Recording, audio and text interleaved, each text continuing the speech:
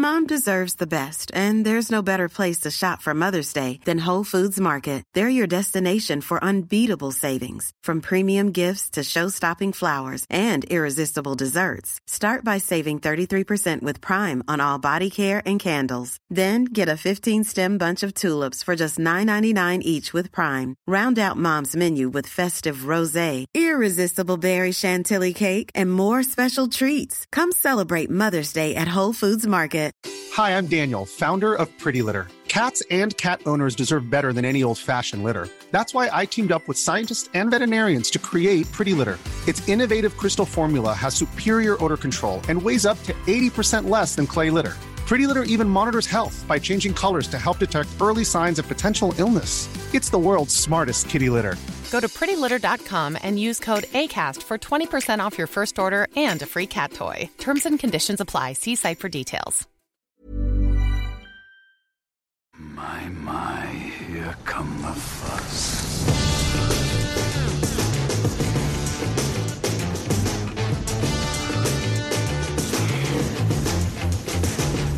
Good evening and welcome to Pick a Flick. I'm Dave Bond from Do You Expect Us to Talk, and tonight we're going to be discussing the Cornetto trilogy. More on that and what it is in a moment. Joining me tonight, first of all, Mr. Paul Hawkins from the Blockbuster podcast. Hello, Paul. Hi there, and well done for saying my name correctly. Nobody in America can do it. Do you get kind of a very sort of ha sound on it? Oh yeah, it's always Harkins. Yeah, okay. Alright, fair enough.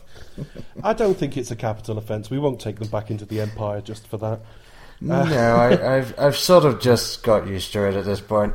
Before we move on to our other guest, just very briefly, what's the Blockbuster podcast, Paul? Well, the Blockbusters podcast is me and a friend of mine called Brian, where we do film reviews, and also recently we started doing little side things of anything that we decide we want to talk about, just little half episodes as it were, and we just try and talk about the film and not get too sidetracked as we do it. And this year we're trying something new where we do one new release a month and one film that's come out on Netflix, and we're just kind of going back and forth. It's been kind of fun. The most recent one we did was actually Good Burger, the Keenan and Kel thing. Which I've not actually seen. I know Special Correspondence, the new Ricky Gervais film, was just dropped on Netflix. I don't know if you've got any ideas of covering that. Oh, I think it's either going to be that or The Princess Bride, because both of those were released in the last month. So. Of course. Okay. Also joining us, first time on a podcast anywhere, Mr. Andrew Dodderidge. Hello. Hi, thanks for having me on. Thanks for pronouncing my name right. So you're not going to believe how many people mispronounce my last name. So okay, what are the most common mistakes on that then? Dodderidge, Dotteridge. I don't know. Those are probably the two most. Andrew, you wouldn't, listeners, you won't necessarily know from accents, but both of our guests are from the United States, or broadcasting from the United States tonight. Andrew, where are you from?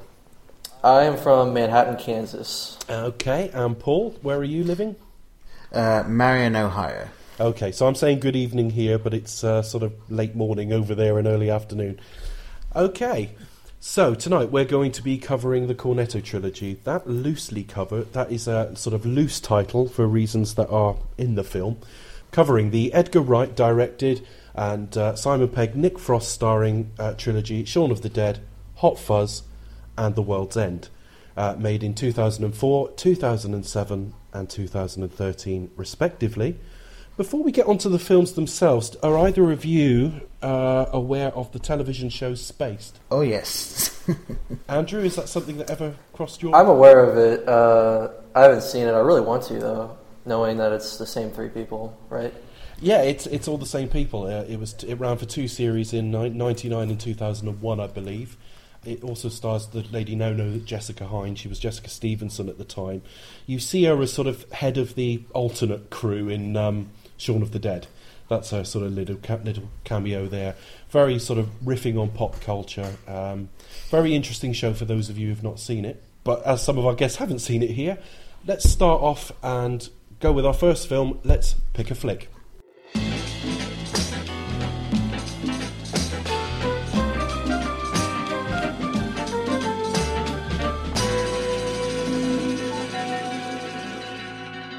Shaun of the Dead is a 2004 British horror comedy film directed by Edgar Wright, written by Wright with Simon Pegg, and starring Pegg and Nick Frost, as I discussed in our intro.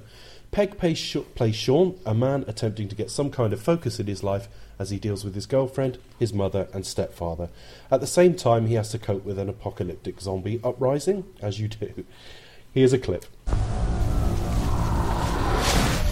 Fucker. You got your pint? You got your pig snacks? What more do you want? Oh. Your favourite monkey? Shall I do Clyde?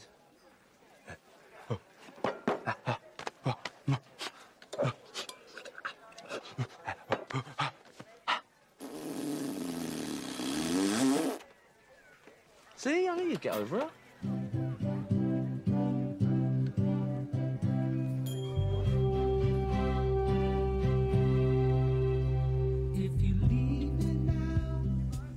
Maybe I'll put this on some random. Oh, for fuck's sake. John, yes please, mate. You know what we should do tomorrow? Keep drinking. We'll have a Bloody Mary first thing. Have a bite of the King's Head, couple of the Little Princess. We'll stagger back in. Back at the bar for shots. How's that for a slice of fried gold? No. Come on, man. Talk to me. She said if she stayed with me, she'd end up coming in here every night for the rest of her life, like these sad old fuckers, drinking herself to death, wondering what the hell happened. That is harsh. These are rich, interesting characters. Like who? Snake Gibbs, always surrounded by women. He's a bigamist. Strangled his first wife with a draft excluder and invented the mobile disco. What about her then? Coccicidal maniac. She's an ex-porn star. She's done it all. They say she started in the world's first interracial hardcore loop. Capit ole.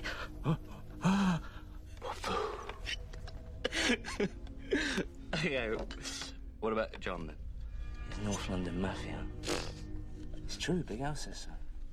Yeah, well, Big Al also says dogs can't look up. Think about it. Andy with a blade, gruff demeanour, Bernie the trophy wife. He's connected. Why do you think there's a rifle above the bar? Because the pub's called the Winchester. Exactly. See? You don't need Liz to have a good time. Oh, I don't, man. No. No, hey, look at me. Can I just say one more thing? I'm not going to say, there's plenty more fish in the sea. I'm not going to say if you love her, let her go. And I'm not going to bombard you with cliches. But what I will say is this. It's not the end of the world. Okay, so Shaun of the Dead. Let's take this in turns. Paul, what are your sort of first memories of this film? Well, I remember when it came out, I hadn't seen Spaced, so I ended up going into it totally fresh, not really knowing who Simon Pegg was, and coming out of it, going down to HMV and buying Spaced. So it was something that I really enjoyed, and one of the first sort of spoof/homage films I've seen that I felt did it really well. Yes, indeed. I think you're actually hitting on something that pretty much the same thing happened to me. I went to of an evening, so certainly no stores were open, but within the next day or two I had bought both series of Spaced and really, really dug into it. Andrew, what are your memories of first time you saw Shaun of the Dead? Well, first time I saw it was actually pretty recently, a year or two ago, because I'm pretty young and I'm just getting into film, but I was just in my room watching it because I just knew about the Cornetto trilogy. I hadn't seen any of them, and I ended up loving it, the idea of everything, and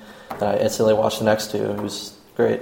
It was certainly something that was completely unexpected for me. I hadn't even heard of this film, and I think I was at Glastonbury or somewhere like that this year or that year, and somebody said it was coming out.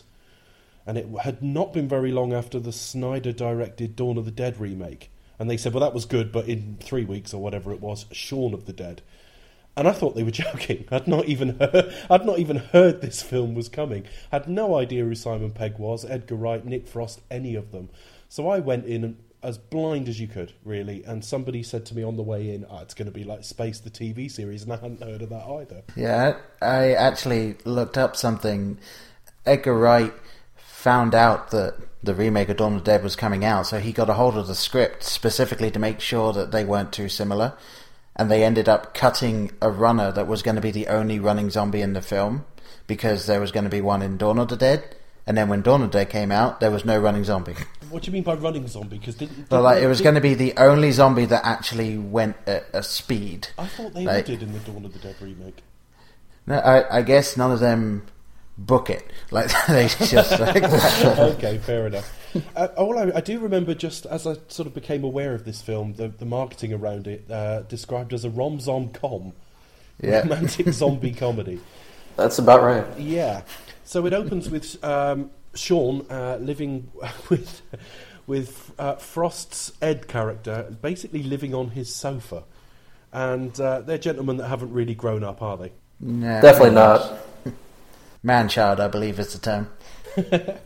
Lots of little sort of preemptive things within this film as we go along. You see Sean heading off to the shop to get Ed a cornetto on the first day, and there's the kid playing football, and he tells him, "You're dead." Lots of little sort of nods to what's going to come. Yeah, I think the best part in the film there is when they end up going to the pub the night before the whole thing kicks off, and Ed lays out what's going to happen in the rest of the film by saying what they want to go and do. I've heard this, and no matter how many times I've seen this film, I've never particularly noticed. So what's the gist of what he says? He basically lays out the plot of the film. And I'm trying to get this up off my head, but it's along the lines of we'll have a Bloody Mary, which the first zombie they run into is a girl called Mary. They have a bite at the King's Head, which is when Philip turns into a zombie. Couple of the little princesses, or little prince, something like that, and I think when they go to the flat to get the three of them, stagger back here, which is when they're pretending to be zombies, and then back at the bar for shots, which is obviously the final shootout. The final shootout. So Andrew, what are the parts of the film that sort of really stick out to you? Well, apart from the thematic elements, which are probably the best part of the film, like the idea of starting over, growing up, I don't know, those are probably my favorite moments of the film. But the filmmaking is, there's a couple one-shots of Simon Pegg going out of his house, going to go get, at the beginning of the film, was it ice cream? That's the right. Cornetto. And then, again, after he gets dumped by his girlfriend, he goes, again, it's pretty much the same thing, goes get I think it was a Diet Coke or a Coke? Something like that, yeah. Yeah. But yeah, filmmaking's great. There's a touch to that, Andrew, that I think he looks at a Coke first and gets a Diet Coke, and I do wonder if that's him trying to, like, grow up a bit. Yeah, because he, obviously, when she breaks up with him, and then he, like, drunkenly writes out what he's going to do and make his life better, and the idea is he's making better choices by getting the Diet Coke instead. Yeah, doesn't realise there's big handprints of blood on the fridge. Yeah, just a little too hungover.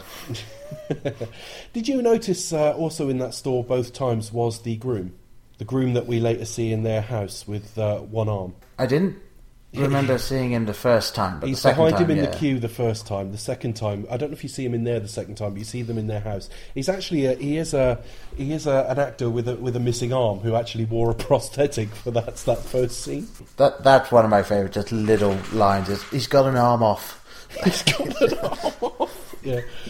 One of the things that was always in the trailer from around that, in every trailer, I think, from around that time of the film, was them chucking the record collection. What did we make of that scene? That was kind of fun. I think it's the only time anyone's ever thrown records at zombies in film. They're not a very effective weapon, really. It's because the first one shatters and puts a little bit in his face, and they think, oh, that's good. Quite funny with recent happenings when they go through Prince's back catalogue, and he wants to keep them all until they get to the Batman soundtrack. Yeah. And they, like, loads of little bits in the film are like actually part of them as well, because when he said that was the second album I ever bought, that was the second album he ever bought.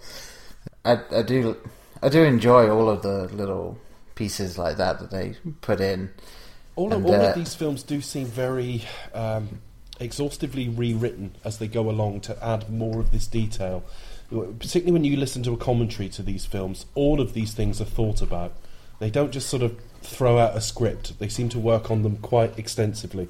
And even their reference from other films. Did anyone notice references to other zombie films?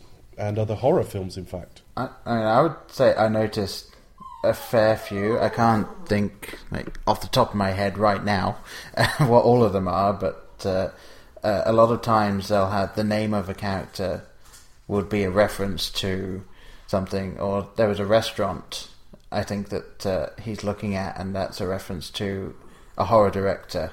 Oh, okay. I didn't notice that one. The only one that I noticed was We're Coming to Get You, Barbara, which is from Night of the Living Dead. Oh, and that reminded me as well, the idea of when he says he's talking to Pete Serafinowicz' character in the shower when he's a zombie, and then he ends up just reading out the "join us" line.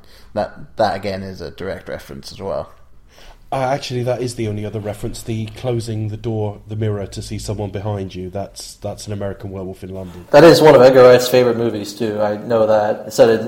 I watched a video where he said it was probably the main inspiration for him to become a director. So, really, I didn't know that. Yeah, it's pretty interesting. Yeah. I haven't seen it, but An American Werewolf in London is I recommend that to all listeners. It's a straight up horror film, but it has a strong sort of satirical comedic bent within it. It's not a comedy in the same way that this is, but it's also quite a funny film.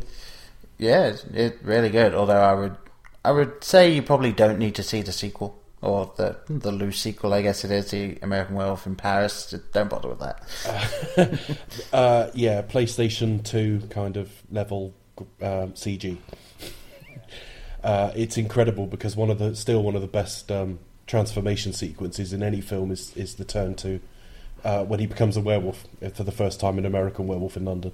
American Werewolf in Paris is a Judy Delpy film that's rather a letdown, to say the least. So, I mean to ask, we're calling this the Cornetto trilogy. Do you have Cornettos over there, Andrew? I have no idea, actually. Do you know, Paul? They don't technically exist as Cornettos. There's something very similar to them, though. I can't remember what they're called, but there's not as many flavors. They look identical, but you basically can only have chocolate or vanilla. Okay. Well, that would have meant we would have missed the world's end. There would have only been pretty much. And it also wouldn't have worked with the theme of the film. Not really, no. Eating a chocolate ice cream during a zombie apocalypse doesn't quite have the same impact. No, I guess not. Andrew, I know you don't remember this film from first release, but are you aware of whether the film had any sort of profile over there, and its sequels for that matter? I'm not entirely sure. Is it really popular in England? I mean, it's popular here. It's like British film, as a British film, like it's doing well in the United States for sure. That's all I know. I mean, I tried looking up a little bit about this, and apparently originally it was going to be straight to DVD, but there was such a huge following in America saying that they wanted to see it in cinemas that it ended up getting a theatrical release and doing not too badly. I'm looking at it here. Opening weekend in the United States, it earned $3.3 million. But it was a very, very limited release. It's taken $30 million worldwide overall, which when you think that's, top-end Kevin Smith grosses, that's actually not bad at all. Yeah, and the film was made for what, $4 million, I think? $6.1 million. Yeah, so it's a fairly low-budget film that has continued to sort of resonate, particularly with the fact that it's had sequels, which we'll come to in just a moment. That was our first pick flick tonight.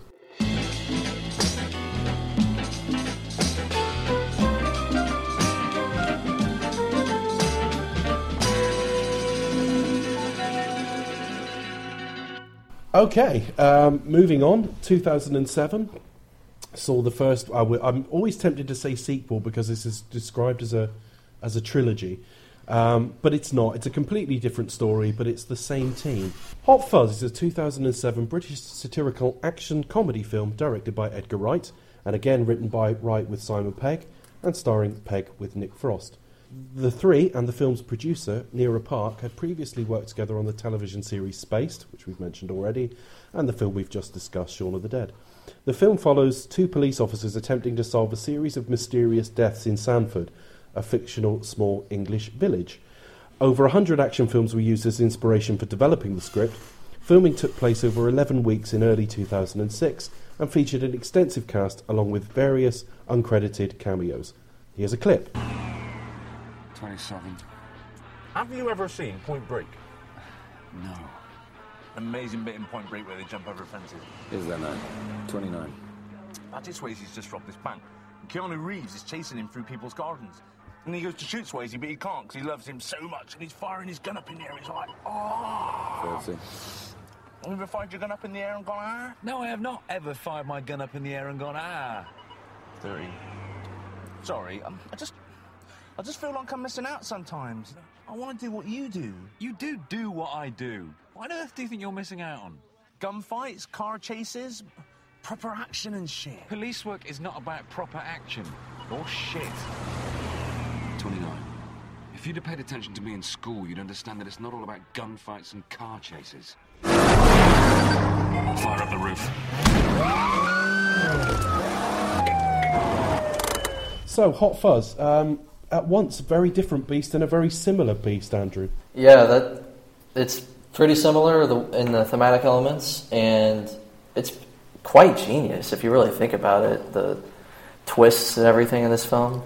Do you mean the writing more than anything else, the way the plot comes together? The writing, and then the spoof, obviously, of action films, for sure. Yeah, this is really to action films what Shaun of the Dead was to the horror genre, I would suggest. Paul, what are your memories of Hot Fuzz on release and your reactions to it? Well, I remember originally liking it, but not as much as Shaun of the Dead. But like growing older and rewatching it, I think that it's a better film than Shaun of the Dead.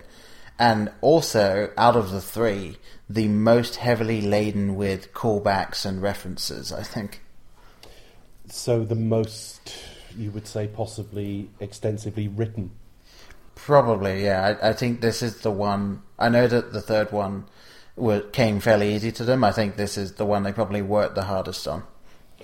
I think I'd probably go along with this. I found the film, personally, less accessible on first watching than Shaun of the Dead.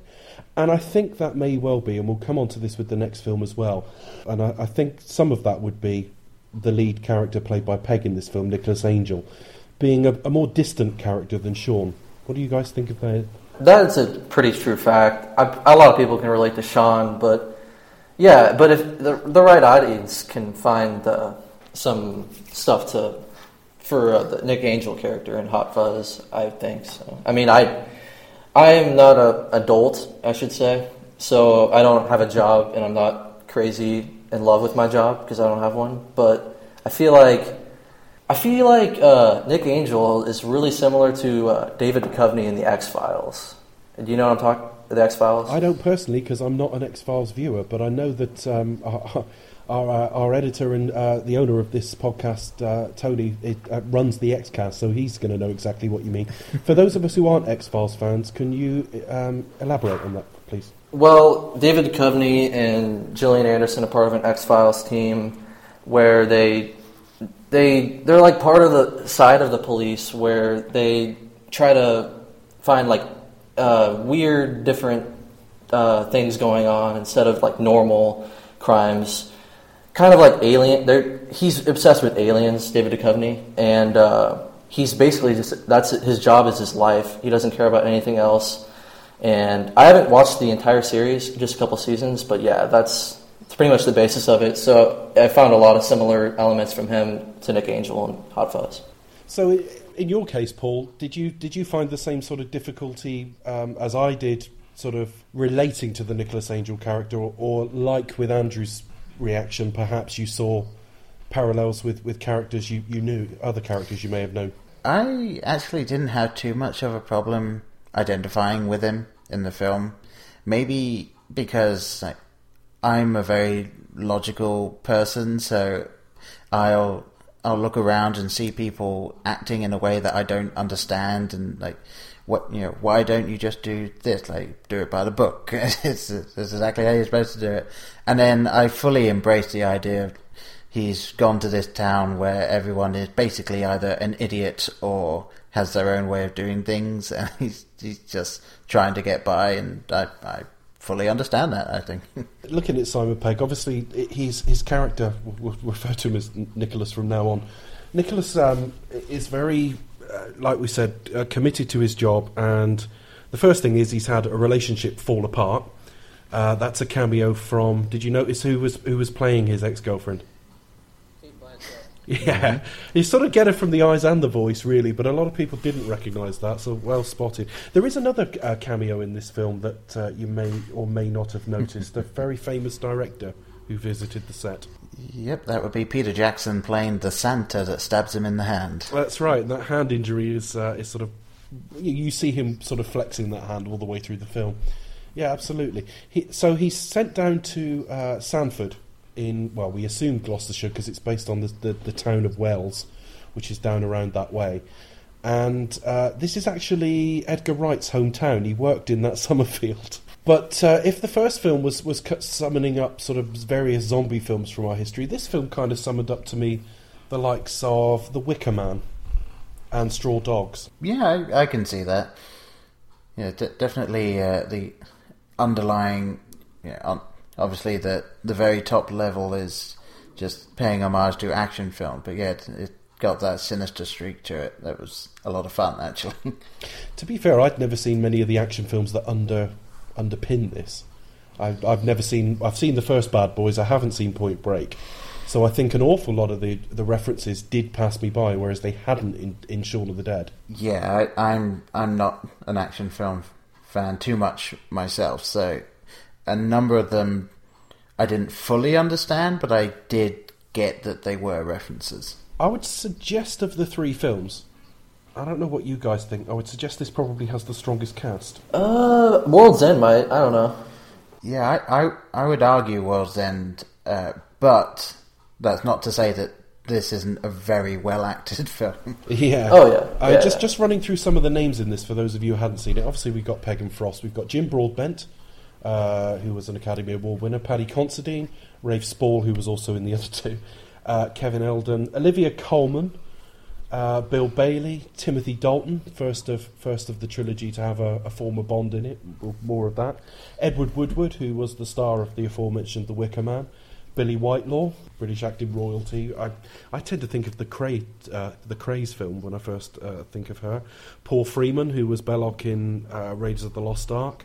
Rory McCann, who from Game of Thrones. It really is quite the cast, and this might be a reflection of how successful the Shaun of the Dead was, how much it resonated with people that they could make a bigger ask this time. Yeah, and I thought the best example of almost like, hey, look at who we've got in the film, is when Nicholas is being transferred, and first it's Martin Freeman, just, how's the hand? Then it's Steve Coogan, how's the hand? And then it's Bill Nighy again, just walking in. It was a fantastic... Ready to pop the question? The jewelers at BlueNile.com have got sparkle down to a science with beautiful lab-grown diamonds worthy of your most brilliant moments. Their lab-grown diamonds are independently graded and guaranteed identical to natural diamonds, and they're ready to ship to your door. Go to BlueNile.com and use promo code LISTEN to get $50 off your purchase of $500 or more. That's code LISTEN at BlueNile.com for $50 off. BlueNile.com, code LISTEN. Planning for your next trip? Elevate your travel style with Quince. Quince has all the jet-setting essentials you'll want for your next getaway, like European linen, premium luggage options, buttery soft Italian leather bags, and so much more. And is all priced at 50 to 80% less than similar brands. Plus, Quince only works with factories that use safe and ethical manufacturing practices. Pack your bags with high-quality essentials you'll be wearing for vacations to come with Quince. Go to quince.com/pack for free shipping and 365-day returns. Here's three, in England, quite famous actors, and there's a lot more coming. And they're in virtually throwaway roles. You see them briefly at the end, but that's it. Yeah, but I enjoyed that. There's so many films that they might get a cameo, but they'll overuse it. and I thought that those three just being at the beginning and at the end were quite well done. Are you guys aware that the music supervisor's name is Nick Angel? No, I wasn't, and I don't know if there's any link to. I don't know if that's where they've got the name from. It must be, I suppose. They were he's very good friend with Simon and Edgar, and so they, when he signed on to use the film, they asked him if they could use his name. The other thing that I noted watching the special features around this film, and I think we've talked. I think you alluded to this, Paul, in how written the film is, that they really did go out of their way to work out how a modern police service, as they insist on calling it, operates. And they really worked very, very hard on detail. Yes, when this came out, I remember reading that police across the country were ecstatic that it showed off just how much paperwork there is when it comes to being a policeman, because no other film ever handles that. They go out, they destroy half the city just to catch the one bad guy, and they're back on the beat the next day.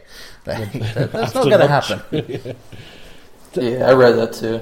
Andrew, how does British policing look to an American eyes? It's shown through this film. You talking about everybody except Nick Angel? I'm talking about the whole way it's presented, because obviously our police force service is somewhat different from yours, I would have thought. Yeah, it's definitely different. I don't know the specifics or anything, but I just knew, since it was set place in England, that it was just going to be different.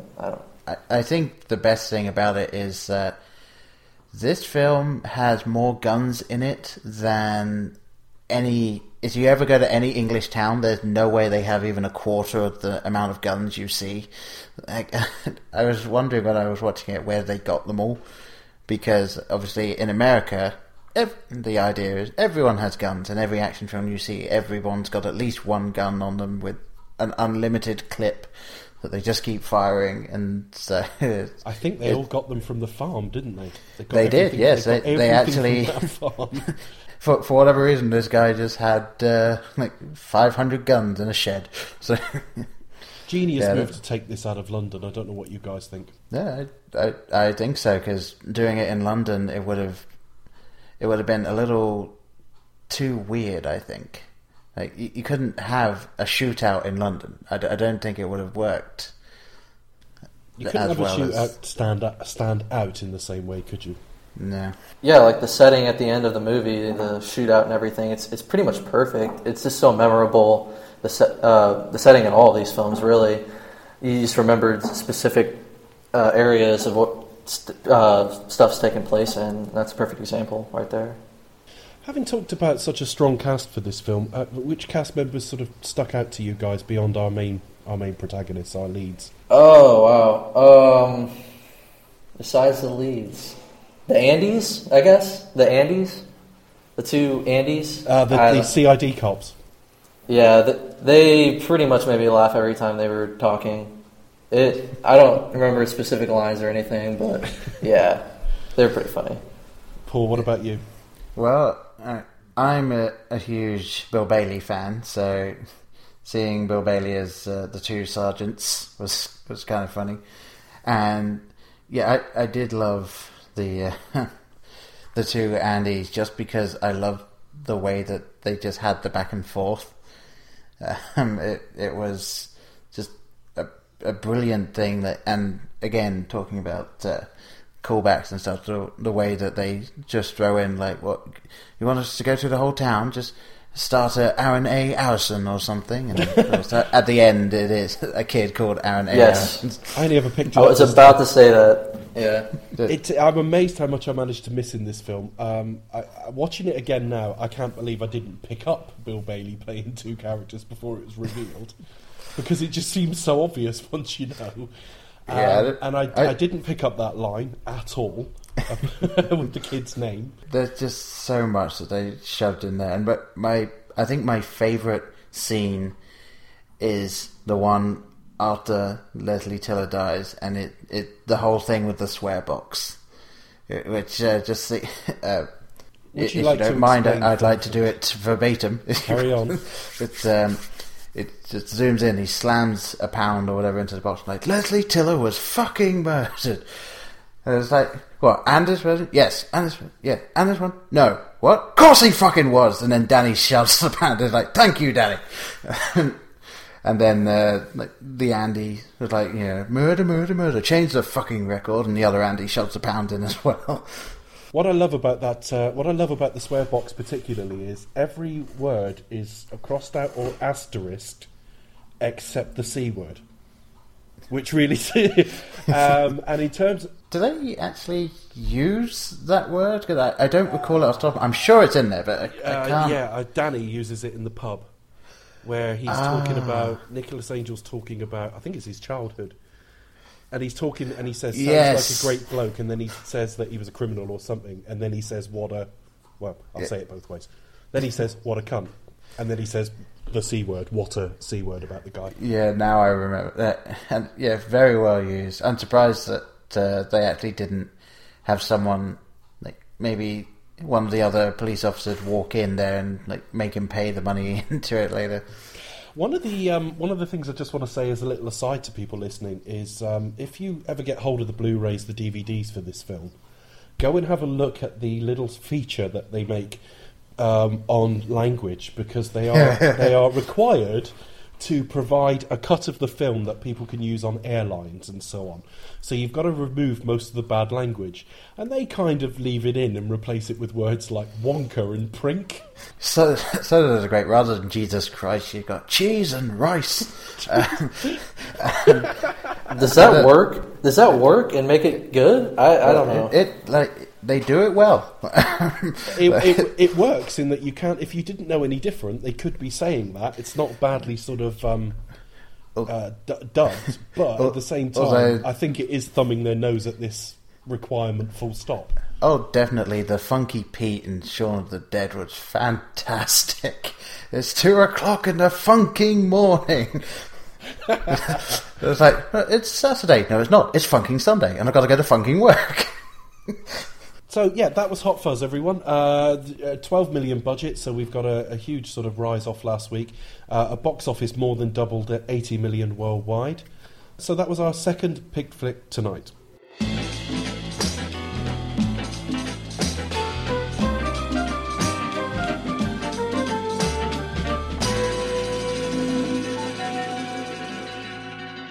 Okay, so there was a very long sort of gap to the next film, 2007 right the way through to 2013. In the interim, Edgar Wright had gone off and directed Scott Pilgrim vs. the World. He was already being linked to Ant-Man. Simon Pegg had appeared in the Star Trek reboot and the Mission Impossible films. So really, I suspect there was a lot of doubt as to whether a third film to complete this trilogy was ever going to happen. But indeed there was. So let's pick our third flick. The World's End is a 2013 British comic science fiction film, again directed by Edgar Wright, again written by Wright and Simon Pegg, and starring, as usual, Simon Pegg and Nick Frost, returning this time Paddy Considine, Martin Freeman, and also starring Rosamund Pike and Eddie Marsan. The film follows a group of friends who discover an alien invasion during an epic pub crawl in their hometown. Wright has described the film as social science fiction in the tradition of John Wyndham and Samuel Youde. It is the third and final film in the Three Flavours Cornetto trilogy, following the ones we've talked about. Here's a clip. I don't remember him being that friendly. He's obviously one of them. How can he be? He remembered me. We don't know what they remember. Or maybe they have selective memories. Yeah, like, what's his name? Me! Maybe it's one of the others, like the Reverend.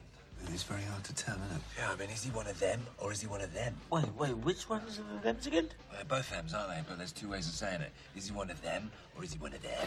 We need different terms. One for people that aren't robots, and one for robots who aren't robots. Why? We need to be able to differentiate between them, and us. Yeah, I think the pronouns are really confusing. Yes, I don't even know what a pronoun is. Well, it's a word that can function by itself as a noun, which refers to something else in the discourse. I don't get it. You just use one. Did I? Yeah, it is a pronoun. What is? It. Is it? Christ, no! We just need a fucking word so we can identify who's who. Like, he's a blank. She's a blank. Those two people are definitely blanks. Sam. Look at this tape. right, Sam? Oh, crumbs. How's your night going? Good. Sort of. What do you mean, sort of? Well, it's weird, isn't it? You come back and everything's the same, but sort of different. Different how? Just weird. How weird? You're getting at Gary. Come with me. Fuck's sake, Gary, take her in. It's all right, I'm not trying to have sex with you. Why are we in the disabled toilets then? There's something I need to tell you right now. Unless you do want to have sex, in which case I'll tell you afterwards. Tell me right now. Have you noticed anything creepy about the twins, apart from the fact that they're twins? Just because they're twins doesn't automatically make them creepy. It does a little bit. You had sex with them. A, I did not. And B, how did you know about that? A, it's a small town. B, I'm not stupid. And C, they told me. Right, well, I did once, but I was wasted, which was creepy because it was like there was 4 of them. I'm not proud of it. I am a bit. Is this what you wanted to tell me? No, this is. You okay, Sam? I need a cigarette. Now, of all the 3 films, this is the film that was probably most aimed at my generation. I was sort of in my mid-teens, around 1990, when the sort of story begins, if you like, them as teenagers doing the original pub crawl. So this film should have spoken to me, possibly a bit more. Guys, tell me about the first time you saw The World's End. Paul? Well, this was at the point when I was living in America, so I was very glad to know that it was coming out in theatres, and I actually reviewed this on my podcast as well, and it when it came out, I knew roughly what it was going to be about, and like having seen the other 2 films, I could pick up on things that they were saying at the beginning that might be coming back later, but even so, I thought it was really well done, and I think at this point it's actually my favourite of the 3. Why so? In a nutshell, we'll talk through the film in a moment, but sort of in headline form, what about this stands out for you? Well, I think that Simon Pegg and Nick Frost are at the top of their game in this, and just everything in it, all of the writing is like spot on. The pacing is, I would say, better than the other 2 films, and I'm a big sci-fi fan, so I love that element of it as well. Andrew, tell me about your experiences with The World's End. I might actually have to agree with Paul here that this part of me likes this the most out of the 3. It's incredibly underrated. I think it's due mainly to I was grasped more by the film, and I could see myself becoming this person. Mainly because I just got out of high school. I just got out of high school when I first watched it. Oh, this film would have really spoken to you. Yes, it did. But yeah, so it's just a fear of like becoming that person, and I was just grasped from beginning to end, and just the idea of self-destruction and everything, tracing back her past. Simon Pegg, best performance in the entire trilogy too. Yeah, I'll come back to what I think in a moment, but it's a very good point, actually, to talk about the Twitter poll that Tony put out on the Pick a Flick feed. He put a poll out saying, what's the best Cornetto trilogy film? Any guesses on where this might have gone before I read it out? I personally think that what probably happened, just through nostalgia, is it went Shaun of the Dead, Hot Fuzz, World's End. That is my prediction as well. It's not a bad prediction. It's not quite right, but it's nearly right. Shaun of the Dead took 46% of the vote. Hot Fuzz also took 46% of the vote. Wow. With The World's End taking 8%. That's rough. It is. Dang it. And also, when I look at, before we go into the film in a bit more detail, it's got by far the largest budget. We're up to 20 million for this, and it took 46. A $34 million drop from the previous film. So something about this film didn't really connect. From my own perspective, I think on first viewing, it probably was my favourite.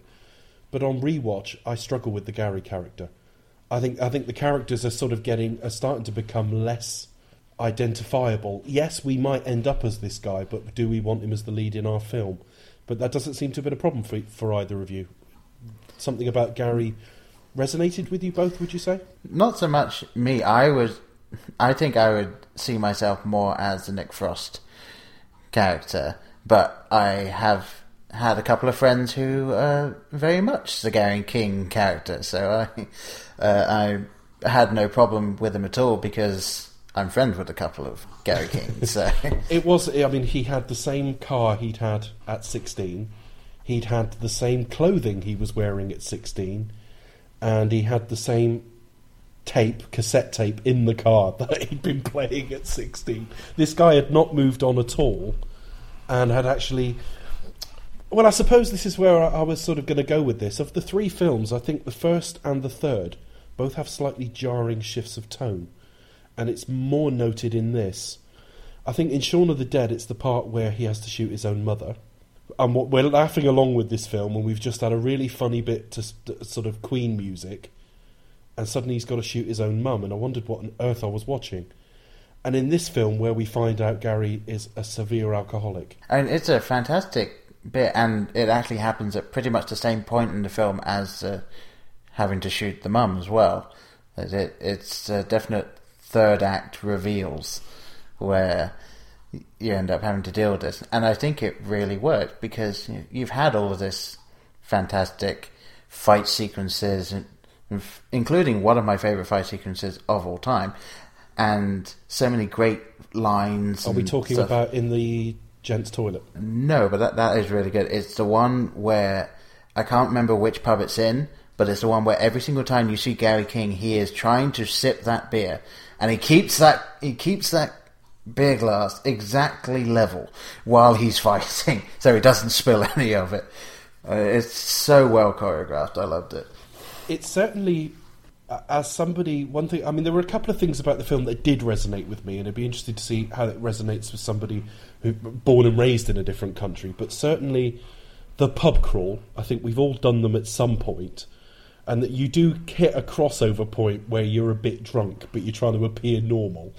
And that's the part where and that's the part where Nick Frost's character, Andy Knightley, puts his hand through the window as he's talking. It's just, I haven't done that per se, but I've done the I'm fine honestly and then fallen over or something. And I think, yeah, the other thing is the mythical importance the pub crawl gets on. I mean, I don't know what would have happened 6 pints into a pub crawl when I did, say, the Smithdown 10 in Liverpool years ago, if I dropped my pint. I mean, I would have had an existential crisis. Do I order another one? Do we move on? Do we come back? So all of these things are kind of covered. And I guess the last thing I'd say, and I'd be very interested to see what you guys think about this, is the cast, the cast of characters.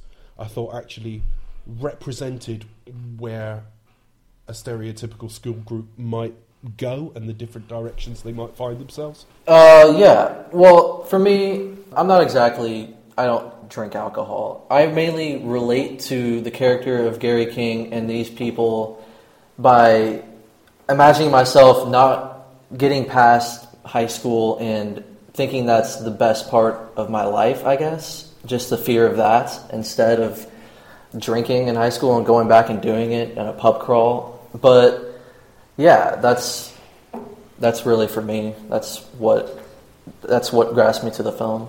I certainly found as well, and again, it's a function of the plot, but we've got they suddenly don't feel at home in their own hometown because obviously there's been an alien invasion.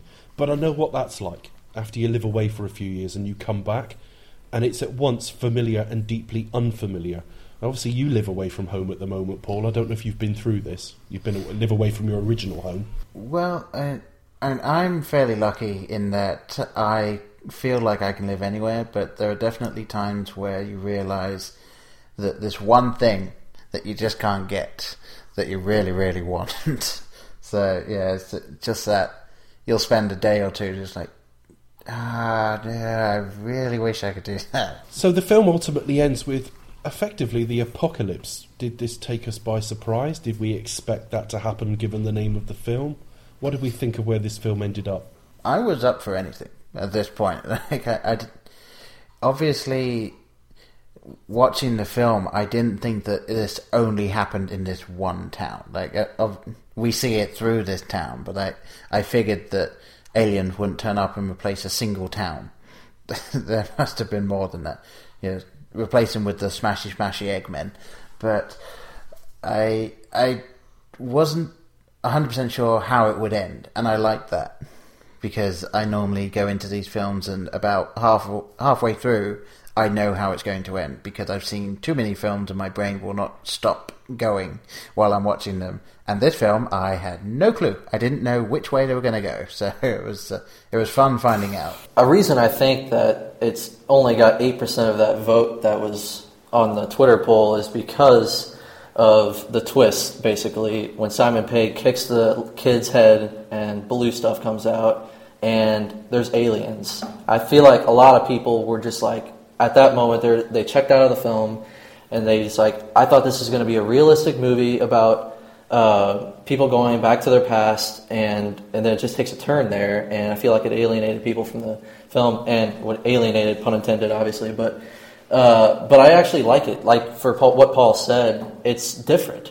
There's no set story that you know what's going to happen first, second, and third act, and it's an oddly convoluted thematic element with these aliens and everything, but it definitely works for me, like Paul said too. Okay, so that was the end of The World's End, and the 3 parts of the Cornetto trilogy, and the films with this creative team available to date. So that was our last picked flick.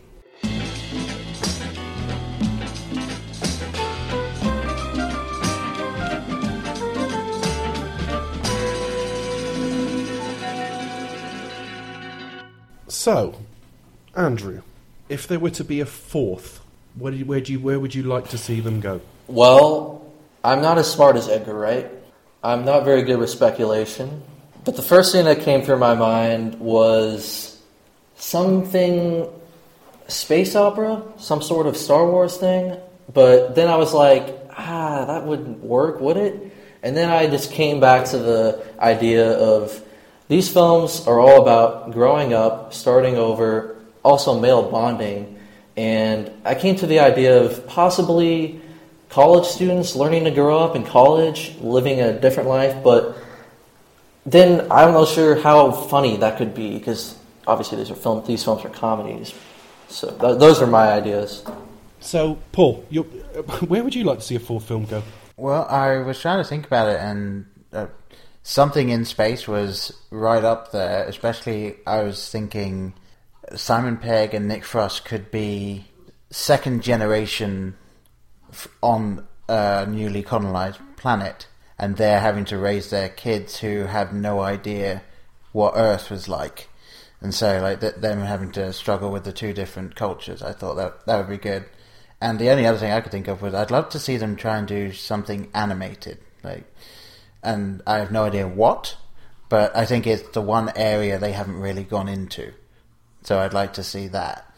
But yeah, I think space is the only place they can really go from here, unless I would love to see film noir, just because I'm a noir fan, but I don't quite see how they do it unless they did just do straight up parody, which isn't their style. So you'd hope so. I mean, certainly you've hit on the aspect that these films do tend to experience the unfamiliar through the eyes of the characters. A zombie apocalypse, a rural police force, which he's not used to. Obviously, going back to a hometown that's the same but different.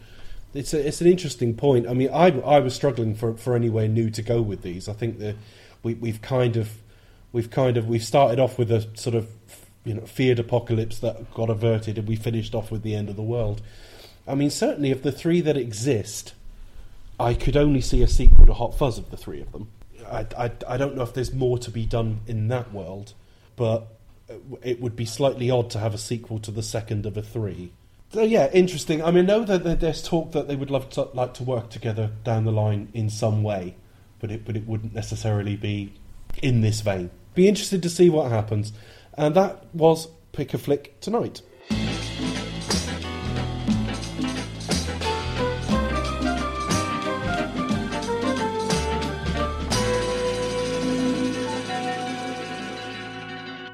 So, guys, tell us where we can find you on social media. Andrew? You can find me on Twitter at ADOD16. That's ADODD16. And I also write reviews sparsely on letterboxd.com. You can find me by my name, Andrew Dodderidge, there. And Paul, pimp your show and tell us where we can find you on social media. All right. Well, my show, the Blokebusters podcast, is available anywhere you can find podcasts, including Google Play Music now at this point. And Twitter at Blokebusters, Facebook.com Blokebusters. We have a website, blokebusters.webs.com. It's fairly bare bones, but it's what we can do. And I'm on Twitter at His and Hurricane, which is his and then HERRICANE. And it originally started out as a joint Twitter account for me and my wife. My wife hates Twitter, so now it's mine. And I'm on Facebook as well. Just search me if anyone really wants to. I don't know why you would, but there you go. And you can find me at the Pasty Kid 1976. My podcast, You Expect Us to Talk, which is a film retrospective show currently based around the James Bond franchise, but it will move on. You can find that at Expect Us to Talk or facebook.com/Expect Us to Talk. And I've been Dave Bond. That was Pick a Flick for tonight. You pick a flick, we talk about it. Simple as that. Good night.